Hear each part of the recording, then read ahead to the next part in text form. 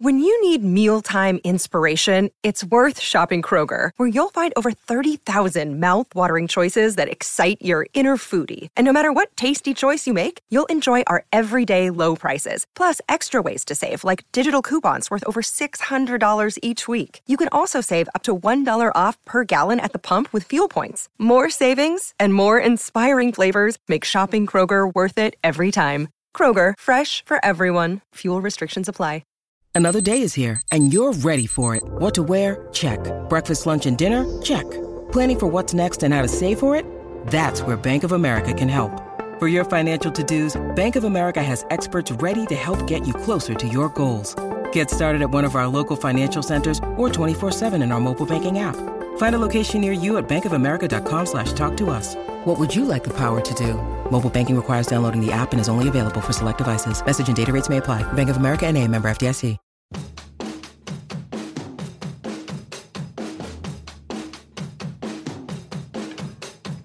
You're listening to the Black and Gold Hockey Podcast with Mark Allred, Court Lalonde, and Rob Tomlin. You can subscribe and rate our show on Apple Podcasts, Google Play, Player.fm, SoundCloud.com, and Stitcher Radio. You can support the show financially by going to blackandgoldhockey.com and clicking on the fanatics.com banner before shopping online. You can also purchase exclusive Black and Gold Hockey Podcast merchandise in the official B&G shop. And now, time to start the Bruins hockey talk from 3 different countries. Enjoy the show.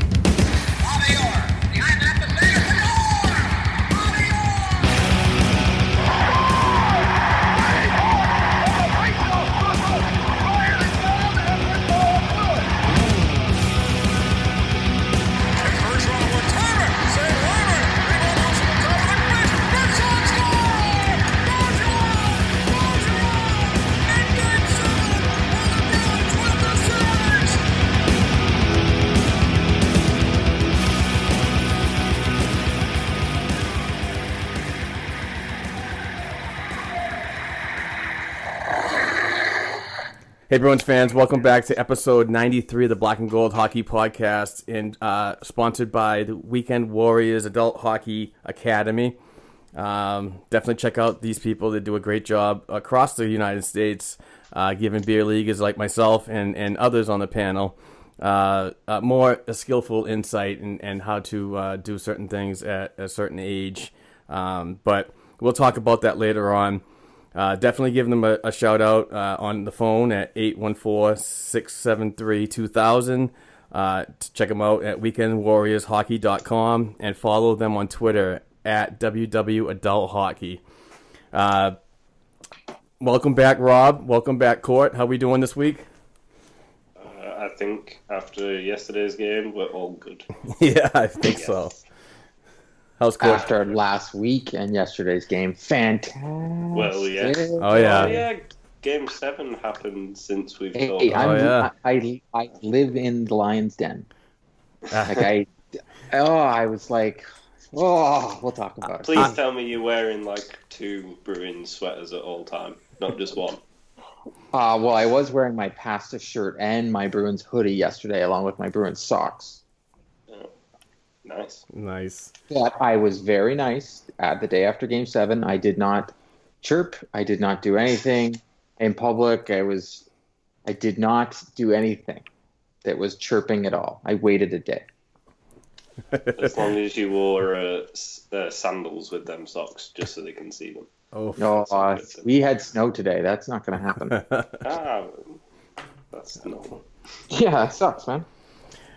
Yeah, definitely on Wednesday's Game 7, I had a moment of happiness as a Bruins fan, but also for you, Court, so you can just literally just soak this all in. So, congratulations, my friend, and It was all the Bruins. I just didn't have to deal with the I know, but it's your representation in Toronto that made it so much better. Oh, did it ever. I welcome one more person to the panel. This is the second time he's come on, but the first time as a group, and his name is Thomas Nystrom, and he is the catalyst of the Black and Gold Hockey Productions and the backbone of getting sponsorships and some money involved into what we're doing. And he does a fantastic job.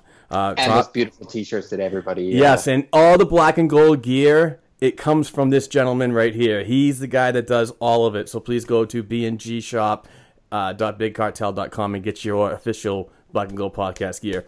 Thomas, how's it going, buddy? I'm hanging in there, man. Good. Glad to hear it. So, we brought you on not only to talk about a wide list on this agenda, but we also wanted to talk about the Weekend Warriors Adult Academy, and were you there this past weekend or this weekend? I think their camp actually just wrapped up maybe 3 hours ago at my home rink, maybe 20 minutes from here. So I spent the weekend going over there. I sat in on some of their film sessions, just kind of see how the coaches were, watched a number of drills, ended up pretty much on the ice watching them and filming, putting together some videos for them. So it was honestly, like, I've been really psyched up about this whole arrangement with them, but just watching it in action, especially having been off the ice for a solid month and a half now with a back injury, I'm itching to get back on, and I'm really, really excited about this program. Yeah, so tell us a little bit more about what they do and what they bring to beer leaguers and other age groups that want to learn more about the game or learn more about a skill set.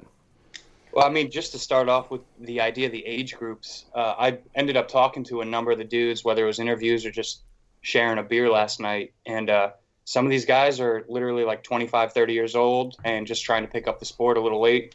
And then there was another dude that I interviewed last night. I want to say he was like 67 years old, and he drove up from Long Island, and he's been in a beer league for the last couple of years and was just working on his weak side. He wanted to be there to develop on, and skating backwards with power. But your basic skills and stuff like that you don't always get when you do like stick and puck or your weekends, like hour sessions and stuff. So it was really cool to see like why everybody was there. And then the range where they were coming from. One of the guys that I interviewed comes down from Montreal every year, goes to Connecticut to do this, like just completely separate himself from his normal life and just concentrate on hockey for 3 straight days. Like, I don't know how the hell he does it, but like financially and all that stuff, but like that's his vacation, and like that's how cool this program is, and people take it real serious, but it's a fun environment. So very excited about it. Okay, explain about the training session, the video and on ice session. Is it how do they break it up? Well, you got basically, I want to say the Shelton one this weekend was a sellout around like 36 or 38 people. I think there was like 4 or 5 females, and the rest was guys ranging from 25, 30 to obviously like almost 70 years old. And they break it up into 2 teams. You got a white and a blue team. And then they also break it up in skill level from there. So you have like your beginner, novice, and then you have the guys who have been playing 5-10 years, and et cetera, et cetera. They start filming you doing some of their drills. And then they break you into groups, and they bring you back to the film study room, and will literally critique everything you're doing skating-wise, where your arms are in your stride, if your skates are chattering as you're going in for shaving the ice and coming to a full stop. They break it all down, give you tips, and then the next time you get on the ice, which is normally within the next like 3 hours, excuse me, they start putting those critiques into like on ice practice. And then they do the same thing. You get a couple of scrimmages in, full team scrimmages, and they film like a half-hour game, and they're going to break down the game tape just like your NHL player, and they're going to tell you like, you're out of position here, this is where you need to be. They break it down. It's legit coaching that you get for 12 hours ice time in 3 days, which, as you guys all know, 12 hours on the ice in 3 days is a lot, but they make it work because they make it fun. Yeah, that's amazing. Definitely worth checking out. Please go to the Weekend Warriors hockey website and check them out on. You can give them a phone call at 814-673-2000 and check them out on Twitter at WW Adult Hockey. They're in Atlanta, Georgia this weekend from May 3rd to 6th. Then they go to Lake Tahoe from May 17th to the 20th. And they come back on the east to Buffalo, New York from the May 31st to June 3rd.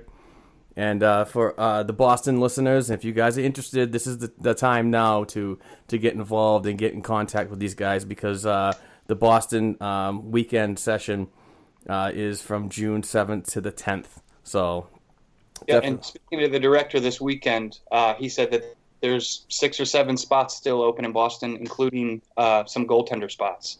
So regardless of what your position is, it's crunch time. If you're really serious about doing this, jump online, get the information, and if you guys end up signing up, you'll see me there. Actually, nice, awesome. So we thank Weekend Warriors for sponsoring our program, and thank Thomas for his hard work and getting these guys to get involved. So Thomas, we really appreciate that. No, absolutely. Let's talk some Bruins now. Yeah, let's talk some bees. Last week's game, the last time we talked was April 22nd, and obviously I was real excited for a Game 6 win and just to start my Monday off perfectly. But unfortunately, the Toronto Maple Leafs won 3-1. But all good things come to an end when it comes to Game 7s, right? And on Wednesday, the Bruins put it away with a 7-4 victory and moving on to the second round. It feels so good to say second round, because the Bruins have not been to the second round in 4 seasons. So I'm fist pumping. I'm doing all this. It's crazy. But what did you guys feel? And was the matchup good enough for the Bruins against the Maple Leafs? It obviously was. But was there anything involved in this matchup that you were worried about or concerned about, or was it the matchup that the Bruins needed in the first round? Yeah, it was definitely the matchup they needed. That was the toughest first round for any team, I think. It just had everything: speed, skill. There was a lot of physicality on play. So I think, if anything, it's made them better to go into Tampa now and hopefully beat Tampa. Yeah, I have to agree with Rob pretty much on 100% of everything he said. Toronto just was that wild card team. When you think about it, it was, a 100-point team versus a 100-point team. Two teams that battled all year, and when you look at the series, as much as I love him, Anderson outplayed Tuukka, except in Game 7, which is the game that mattered. So it was a weird one. Zdeno Chara holds down Austin Matthews to 1 goal, and when you think about it, Chara wasn't even on the ice. So it's one of those things where I didn't want it to happen. I didn't like the matchup. I would rather have the Bruins played the Lightning in the first round, because I like the matchup better, because the two teams play not similar styles, but a better style for Boston against. The Toronto Maple Leafs are just speed. I don't see speed from Tampa. We'll talk about yesterday's game, but Toronto was it's one of those teams that scared the living daylights out of me, solely because I live here, and also because they can be the lightning in a bottle and take down the Bruins, because they beat us all season.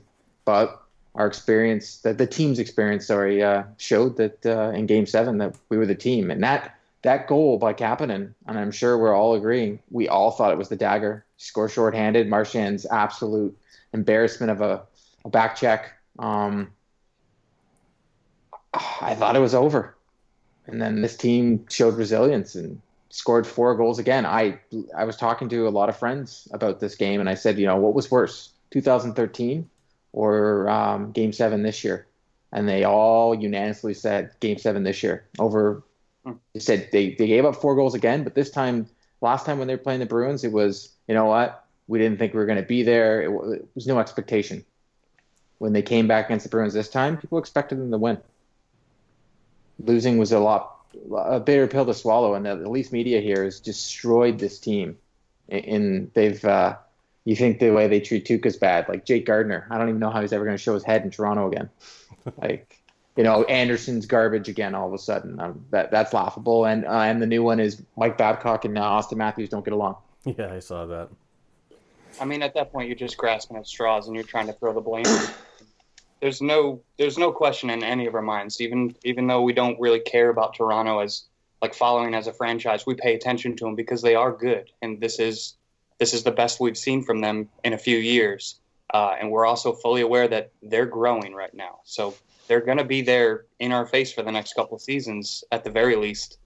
But they definitely weren't the matchup that I wanted for the first round, mostly because the way we limped into the playoffs. The last couple games, we did not see what we wanted to see out of the team. People weren't producing. Goaltending was struggling. Defense certainly had a lot to do with that.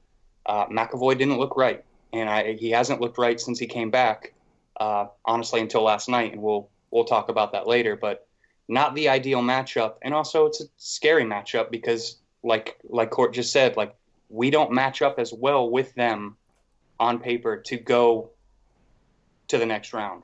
The fact that they pulled it off, and we started that series well. Obviously, we had that big game with Pastas getting like 900 points in a game. Like, it was ridiculous.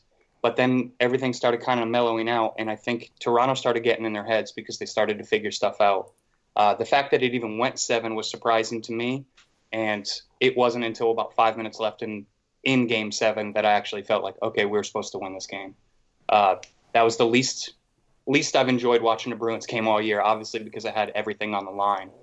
But they got out of it, and that's all we really needed. And like Court said again, the Lightning's a better matchup, so I feel better going into this series. But just to be in the second round, there's only so many teams that have made it this far. So there's a lot of people at home watching these games with nothing to ride on.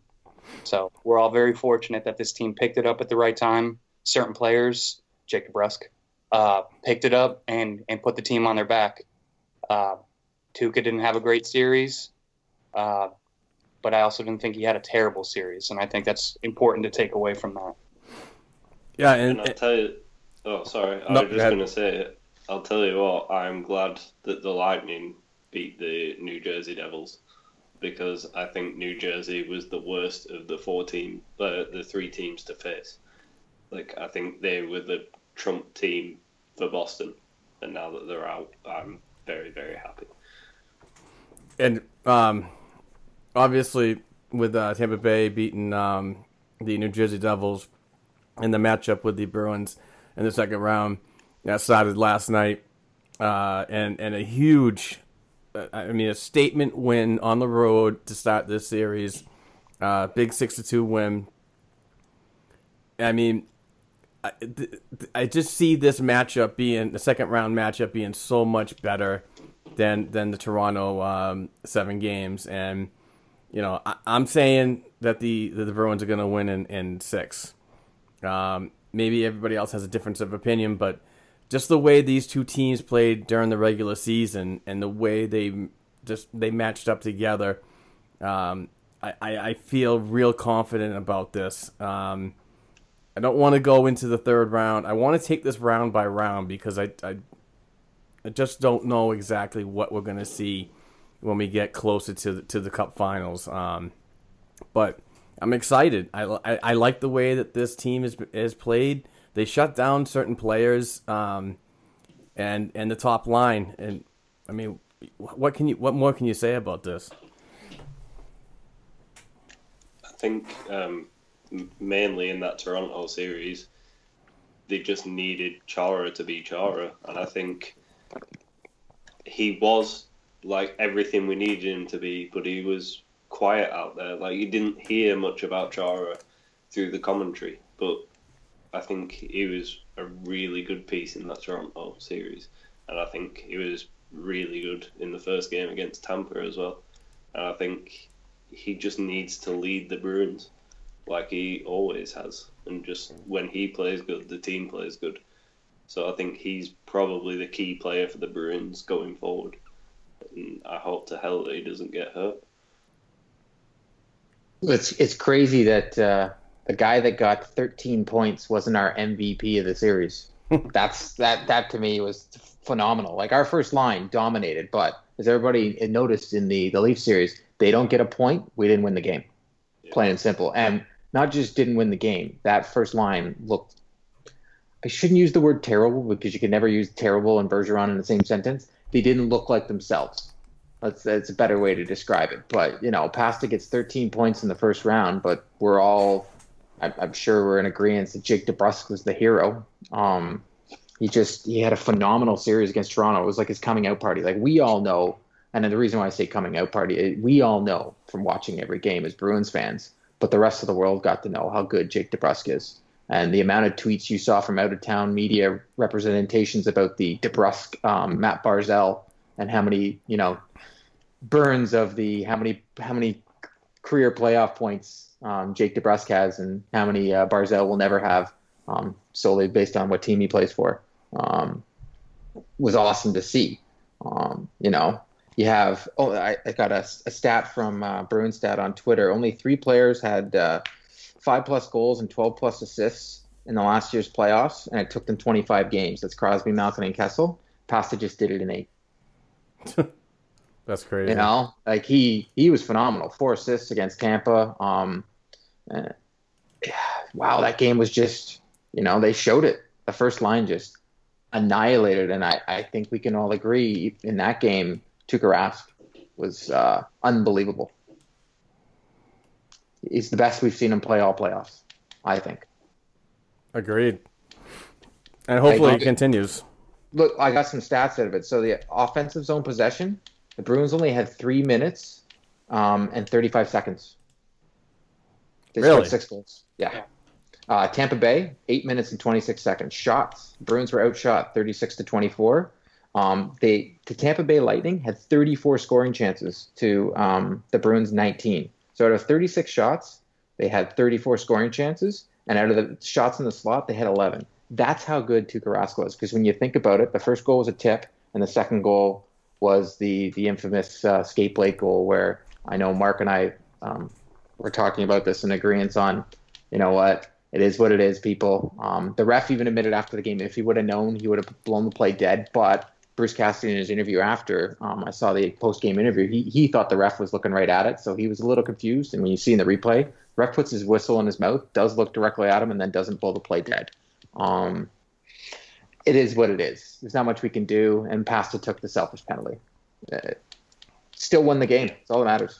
Yeah, should have been 7-1, but I've got to agree with the refs. That's the right call. There's nothing in the rule books about a goalie skate coming out.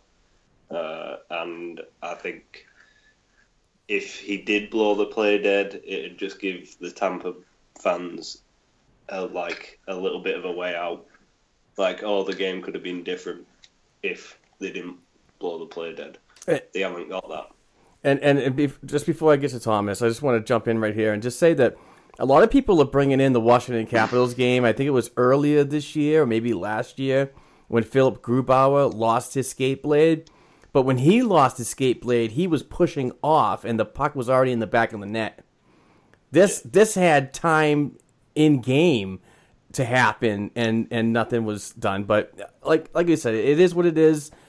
I think it was the appropriate call. It could be 7-1, but hey, it's just a 6-2 final, and we're moving on to game 2. So that's all I'm happy about. But if it cost us the game, I'm sure we would have lost our mind. But the ref's right. It isn't in the rule book.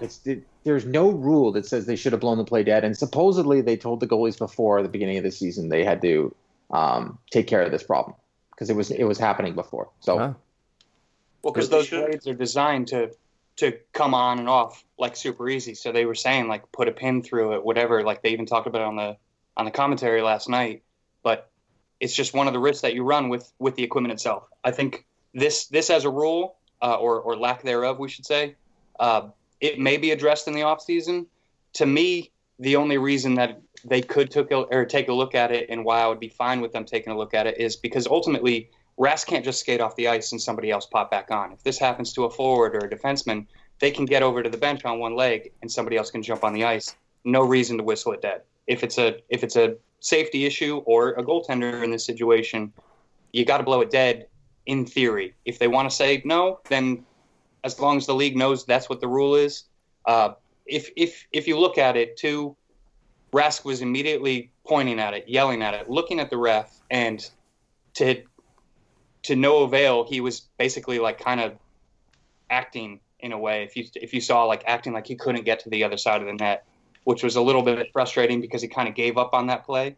But maybe because he wasn't aware, it's like, hey, this shouldn't be blown dead. I need to do whatever I can to make sure that we can get control of this puck and we can get me off the ice and get this fixed. Now, I know all the Tuukka haters were getting mad at him for that. So I spoke to a friend who was a goalie, and I'm sure Rob and Mark can attest to this. Him not having that blade and trying to push off could have seriously damaged his ACL. He could have definitely the amount of problems he could have had by doing that. So all the people that were getting mad at him for doing nothing, he was trying to protect himself at the same time. As they said on Hockey Night in Canada, they agreed. The play should have been blown dead. He was like, he should have just took his mask off and thrown it. Yeah, no. Unfortunate. But he would have got a penalty for that. Right. Yep. Yeah. And the thing is, has anyone had the prank done to them where someone puts clear leg tape on your skate and you get on the ice? Oh, yeah, you fall over the place.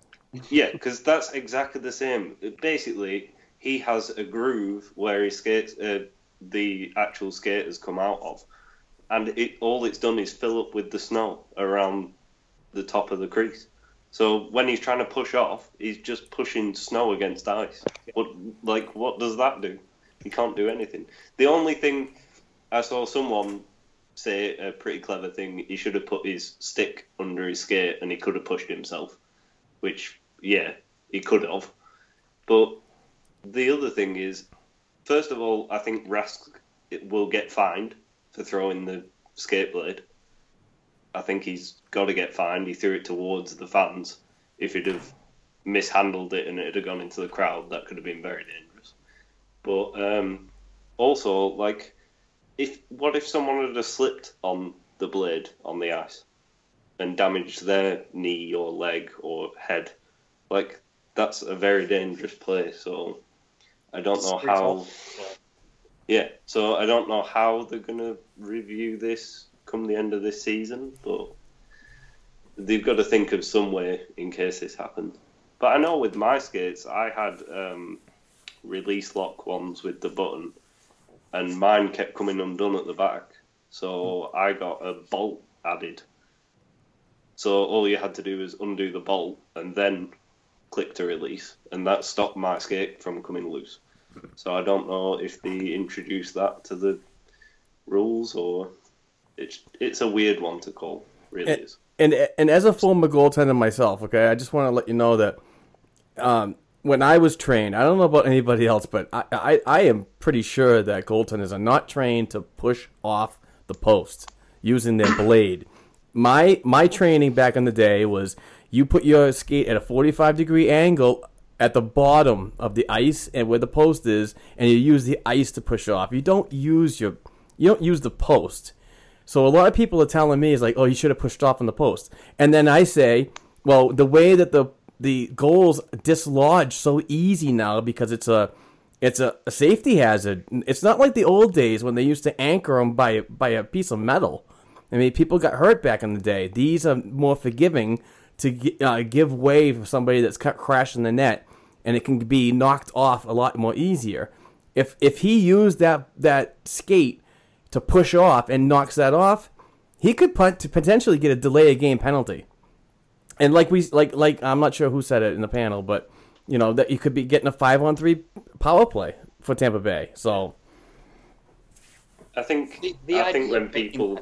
Oh, sorry. Go ahead. Sorry, I was just going to say, I think when people were saying to push off the post, you see a lot of goalies use the, I don't know how you call it now, reverse CH, is it? Where you basically put your pad against the post and push to cover the post. I think that's what people were talking about, but it was more the fact that he was trying to warn the ref that there was a blade on the ice and that he couldn't push at all. And like you said, the ref looked straight at him. So for the ref to say, oh, I didn't see it, and if I had seen it, I'd have called it dead. I think that's a lot of bullish. Yeah, but, that's a foul. Yeah. But you hear that all the time. Like, you hear a ref say, well, if I'd have seen it, I'd have done something about it. But I On think the same token, for Rask, though, in that situation, everybody talking about, well, he should have done this, he should have done that. Look at the play. Like, he's got 6 seconds to make a decision. How many times in his career, like his entire life playing goaltender, has his blade popped out? He probably had no idea what to actually do in that moment other than alert the ref, which he clearly on video did, and the ref did nothing. We wouldn't even be talking about this if that puck got cleared and didn't get in the back of the net. That's why he freaked out. We've all seen his temper and everything, and honestly, I'm fine with it. I'm not in love with the idea that he took a blade off the ice and threw it, but you're going to do things in frustration. There's no doubt about it. I think all in all, we're looking at, like, coming from Game 7 and the way that the series went with Toronto in general is Rask is looking at a mental reset right now. You saw him show up with new pads, new glove, the whole deal.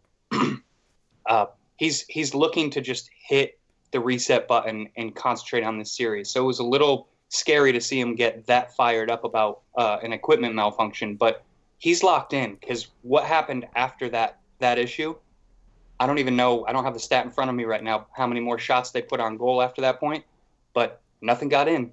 So if he's fired up and focused in the right way, this could actually even end up as a positive fine or not. I don't think he's worried about getting a fine.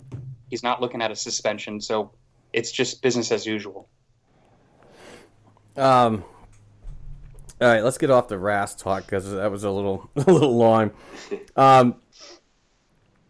Anybody know what's going on with Riley Nash? I'm concerned about this because he just doesn't seem like he's been playing the way we've seen him play, especially on that third line role. Now it's the fourth line. Yeah, he played fourth line last night. So, do you think that maybe I go back to court on this one. Do you think that maybe his head issue is starting to pick up again with the intense pressure of overthinking and, playing this game?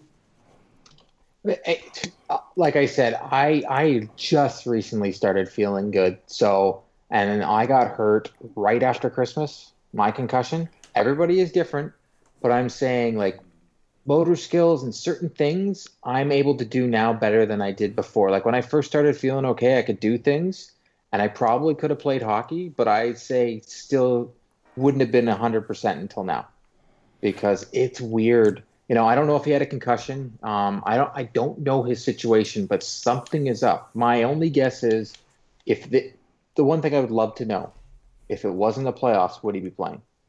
And I don't think he would be.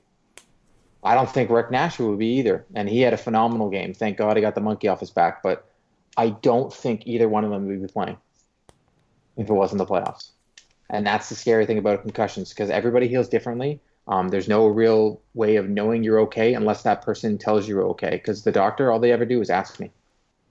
And I was doing this test, a cognitive test, where I was being asked questions every 2 weeks by my physiotherapist, and I just passed it. I thought I was doing fine. I thought I was feeling good a month ago. I thought I was feeling good right before I made that trip to Boston. And when I met you guys that day, when we went to the bar after, I started feeling terrible. I remember talking to Thomas. I said I had to sit down. I sat down at a table and just sat there because the bar was too loud. Yeah. And I hadn't experienced that before, and I thought it was fine. But as soon as we walked in that bar, I'm like, whoa. Like my head started messing with me because unfortunately when you get a concussion or any sort of head injury, you have to get your brain acclimatized to certain things. It sounds weird, but it's so true. So I don't know. That's my only thing, that maybe he has a concussion or maybe he just came back too quick. But I don't know. What do you guys think? I honestly think he's fine. I think the reason for him playing fourth line was to mix it up a bit. I think probably Tampa saw the fourth line all last series and put a game plan together to tackle that. And they shifted Curley to the third line and gave Rick Nash that fourth line centre. Not Rick, Riley, sorry. Gave him that fourth line centre role. I think it's probably a clever idea because they can bring that fourth line back any game. I think he's doing okay. I think it's just one of them things. He's had a couple of quiet games. Really bad games? Yeah, probably. I mean, it just looks like he's missed a step. I don't know if I'm wrong, but it looks like he's being very hesitant sometimes. He's been so consistent all season for him to 100%. Now have like a little bit being off. It's not too bad. Like, if your fourth line center's off a little bit, it's not the worst thing. I think let him play that fourth line role for a bit and see how he's feeling. Passion, talent, development. NCAA hockey offers all that, and its players graduate at a 90% rate. Nick Bukestad. Backhand scores! Wow, what a goal! David Backes. And Zach Parise were stars on campus before the NHL stage. Whether you are a fan or a player, nothing compares to college hockey. Visit collegehockeyinc.com and follow @collegehockey. Champions of the college hockey world!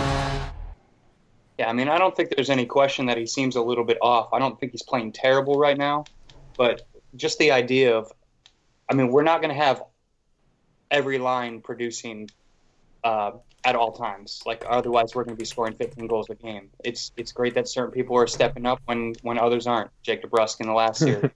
I think you just keep saying Jake DeBrusk. Jake DeBrusk. It's just Jake DeBrusk over and over. How many of us have tweeted the GIF when he pulls the jersey? Because that's the greatest one ever. Yeah. That's my favorite.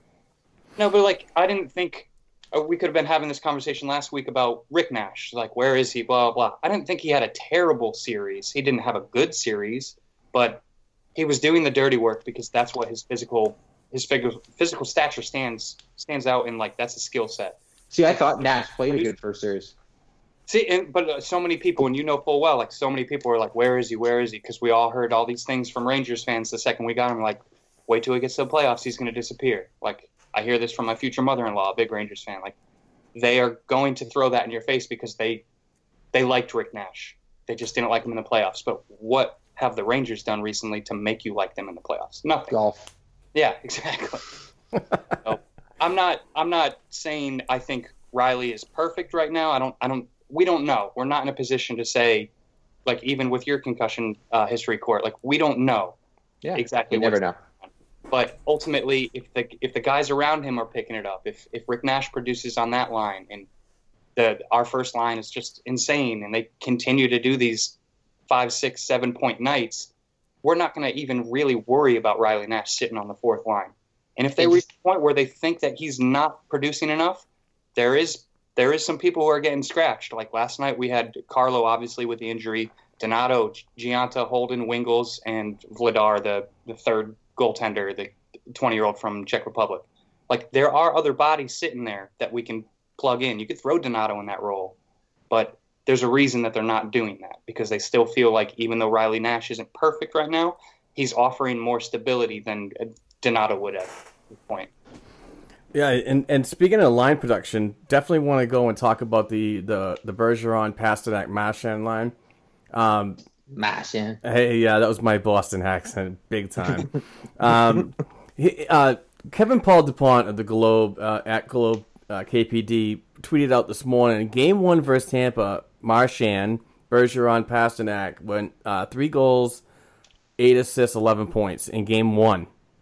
Same trio in 6 games in Round 1 versus Ottawa last spring had 12 points, 5 goals, 7 assists, 12 points. Isn't that amazing?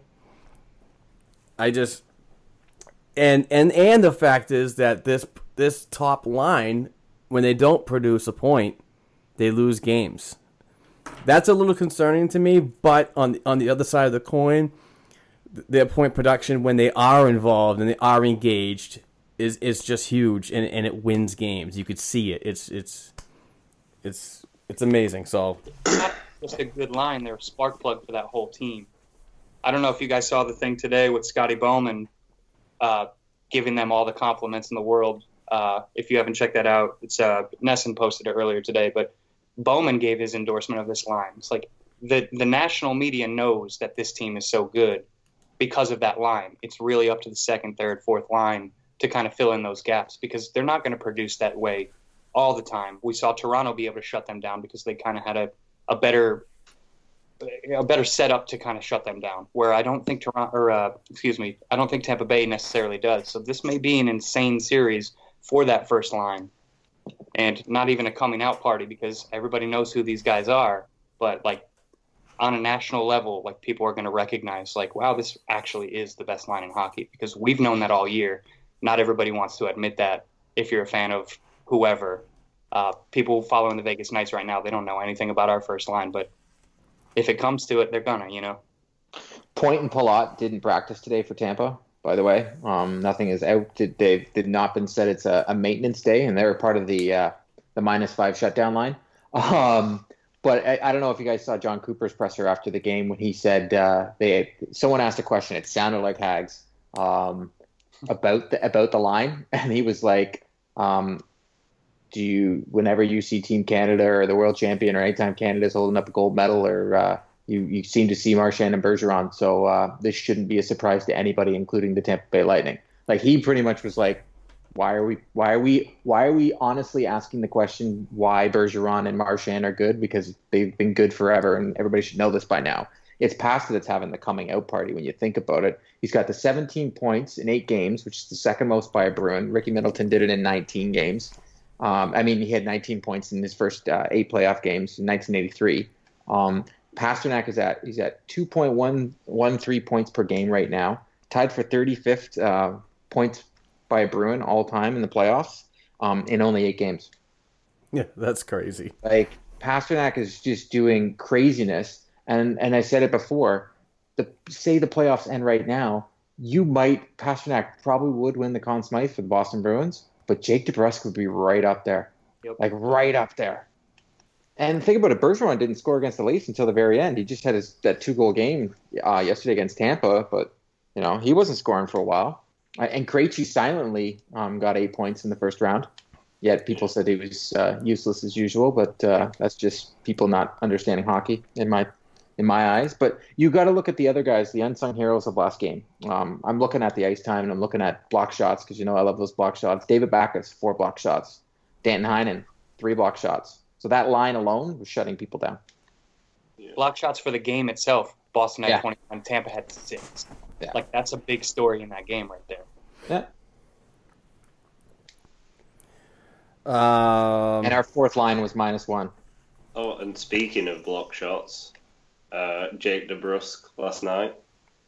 Oh, the Greg Campbell. I'm sorry, but everyone forget about Gregory Campbell for a minute. There is there's the second coming of Gregory Campbell.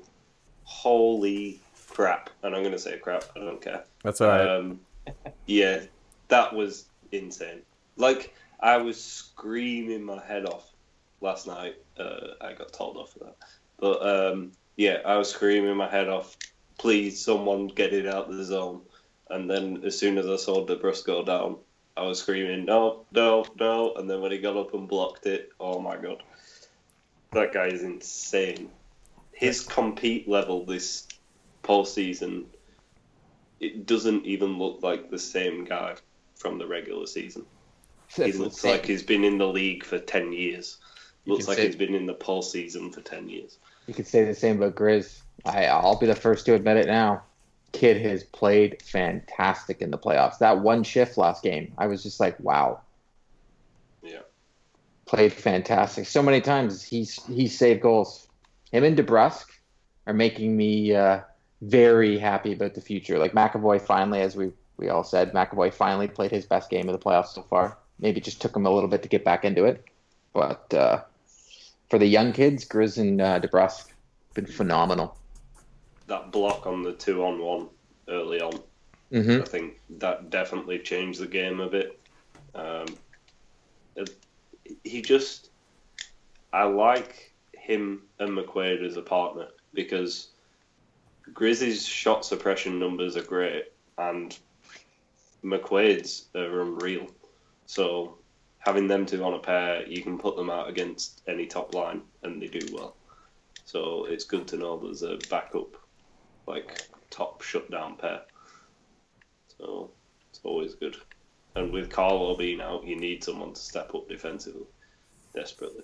Especially on the penalty kill. Yeah, are we not missing Brandon Carlo now? I think we put to rest that I know Tuukka sucks, Brandon Carlo sucks, and David Krejci sucks. Well, yeah, our penalty kill sucks without Brandon Carlo. So that's all I'm going to say. Sucks is the word to use. And that's probably going to make him a more expensive player when it comes to re-signing. Oh, absolutely. Because now they realize how good he is on the PK. So, yeah.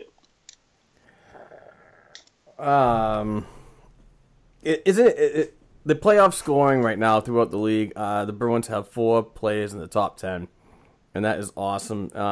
And obviously, Court touched on this, that the Pastrnak is leading the league with 17 by 1 point. I think it's Jake Gensel is in second. Correct, and he doesn't have a point today so far. So yeah.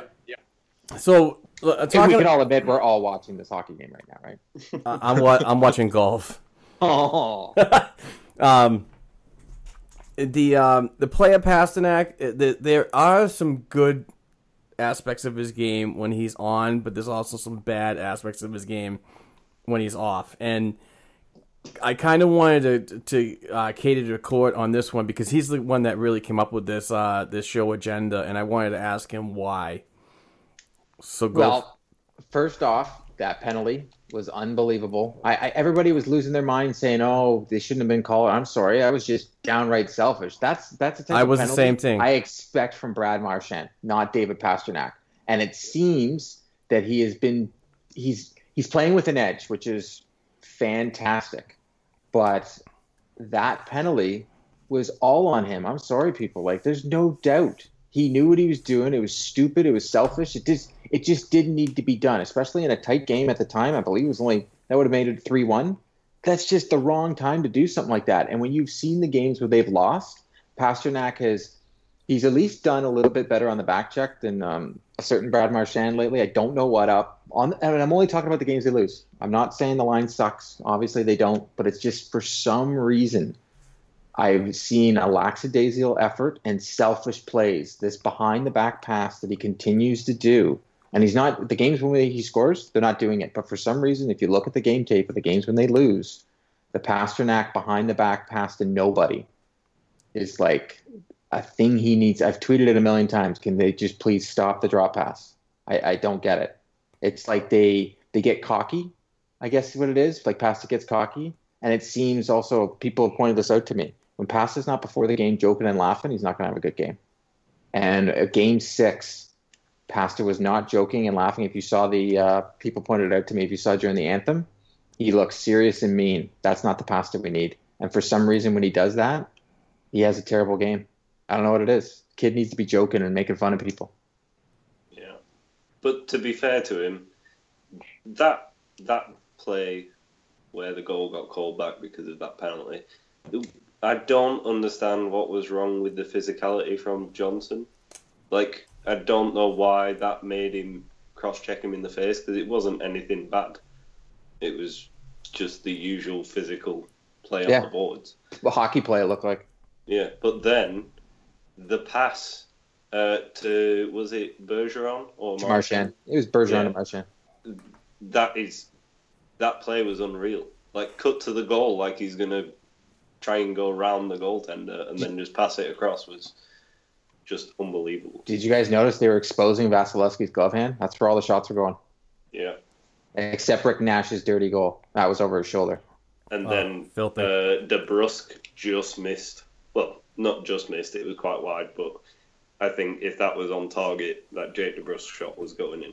But getting back to Pasta, it's just, I think his two-way game has been phenomenal. His offensive game has been, you can't stop being happy about it. It's just the questionable, selfish plays. It's all it is. For some reason, he makes these little selfish plays every now and then, and they don't know why he's doing it. It's like he does it, and then it always leads to something stupid, and then he's always like got the look on his face. It's like, oh, what was I thinking? Maybe he's getting angry, and maybe he should never be angry, because that guy joking around and having fun is the best player on the ice. One thing that we've seen from Pasta this series, though, is like some of his passes have been more impressive than his goals themselves. Mm-hmm. Like his vision has really I tweeted about it the other day. His vision has stood out to me, especially in that first series. My thing with it is he does these cute things, like those cute behind the back passes and the little cute scramble-y passes and stuff like that, like things that he doesn't necessarily need to do, but it's like Marchand Spinorama.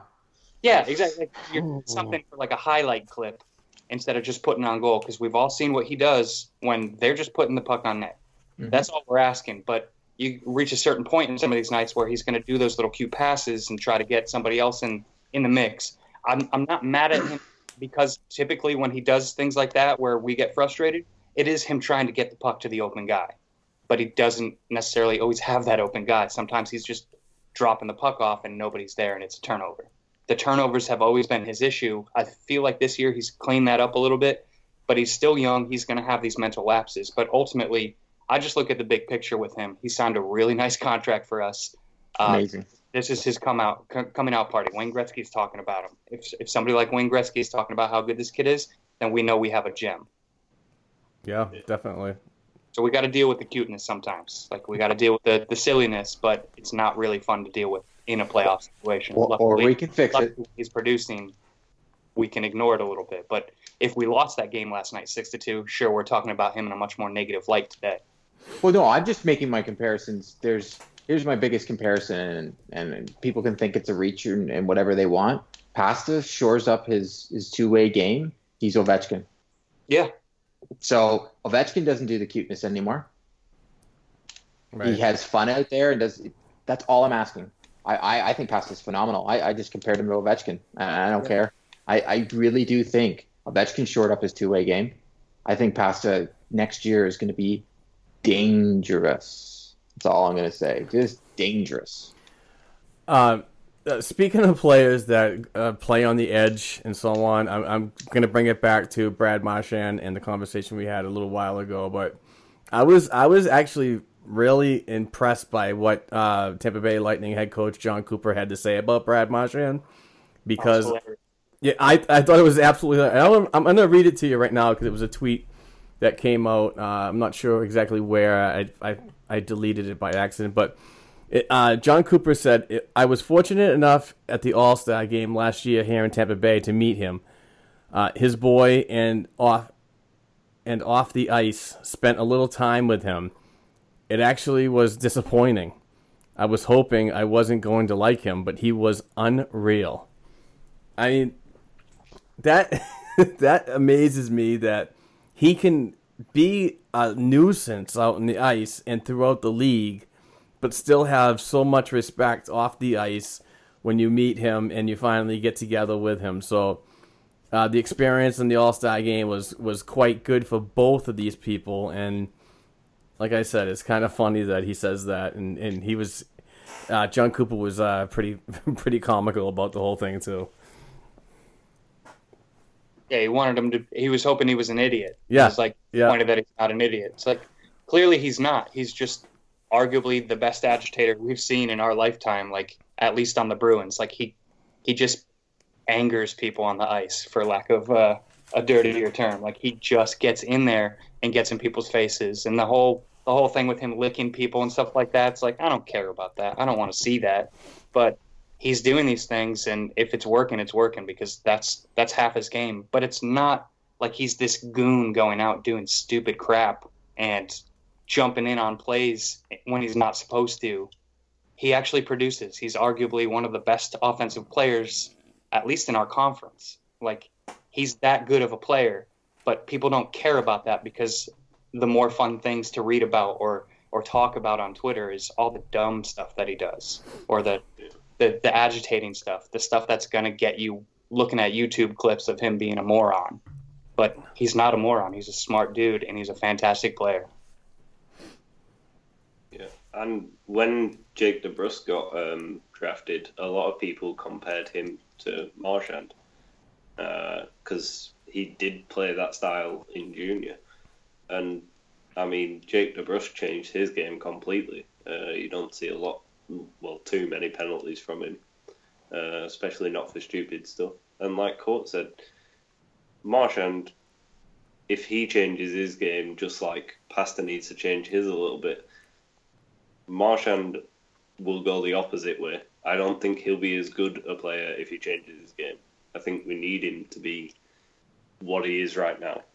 When we played Toronto in the first round, I mean, the games that he couldn't get under the guy's skin, he looked invisible at times.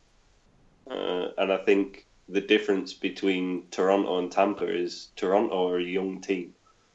Like, they're not going to get annoyed at little things. I think it just makes them play harder. But the veterans out there that don't like people taking liberties on other players, I think he can get under their skin. And wasn't it Marchand who fought Stamkos earlier on in the year? Oh, I don't remember that. Stamkos fought someone on the Bruins. I think it was Marchand for a hit. But, yeah, like, you've just got to target the right lines. If you target the right lines with Marchand, he'll get under guys' skin all the time. And I think the main line that those three need to shut down is that third line of Tampa. Because I know they were -5 last night, but they also looked very good. Like, really good in the offensive zone. So if you keep putting Bergeron's line out against them, you can play the defensive game and counter-attack them. And Marchand can get under Killorn's skin because he's the type of guy who's going to get annoyed at him. So I just hope he can keep it up. I hope he can keep being an agitator until he retires. Well, to close this great podcast with a great panel, as usual, the Bruins play tomorrow night at Amalie Arena in Tampa Bay, and then come home for 2 on Wednesday and Friday. And hopefully they can get it done in 4 games. That'd be great. But if necessary, there's a game on Sunday. So looking forward to that. I really think this is going to be a great series, one that's definitely going to be remembered and hopefully propels this Bruins team into the third round. Once again, before I thank everybody, I just want to let everybody know about Weekend Warriors Adult Hockey Academy. Again, please follow them at WW Adult Hockey on Twitter. Give them a call at 814-673-2000 and check out their website. They have a great thing. They have a list of all the places that they go to across the United States and dates and everything. And anything you need information, please go to the website. Thanks, guys. Thank you, Court and Rob, as always, for joining me on a weekly basis. It's been fun. It's been awesome. And I really got to appreciate Thomas and his appearance today. Thomas, thank you very much. We look forward to definitely having you on again. You really gelled really well and good chemistry for being with us for one time. So anytime. We'll have you back on again. New job for you, huh? Yeah, I'm getting bounced around a little bit, but I'm a good soldier, so I'm going to do whatever I need to do. So get that money. So your weekends are pretty much free? It all depends. All depends on the week. All right. Thank you, everybody, for listening. And go Bruins. This is going to be exciting. I love playoff hockey. I love second-round hockey. This is great. It's been 4 years, a long 4 years. So thank you for listening. You can find us on all the major platforms. And check out the Black and Gold Hockey blog, hockey.com website for our writings. We are gaining more and more writers and trying to produce content on a daily basis, so check that out too. And also don't forget about shopping online at bngshop.bigcartel.com for official Black and Gold Hockey Podcast gear. Thank you very much, and we'll talk next week.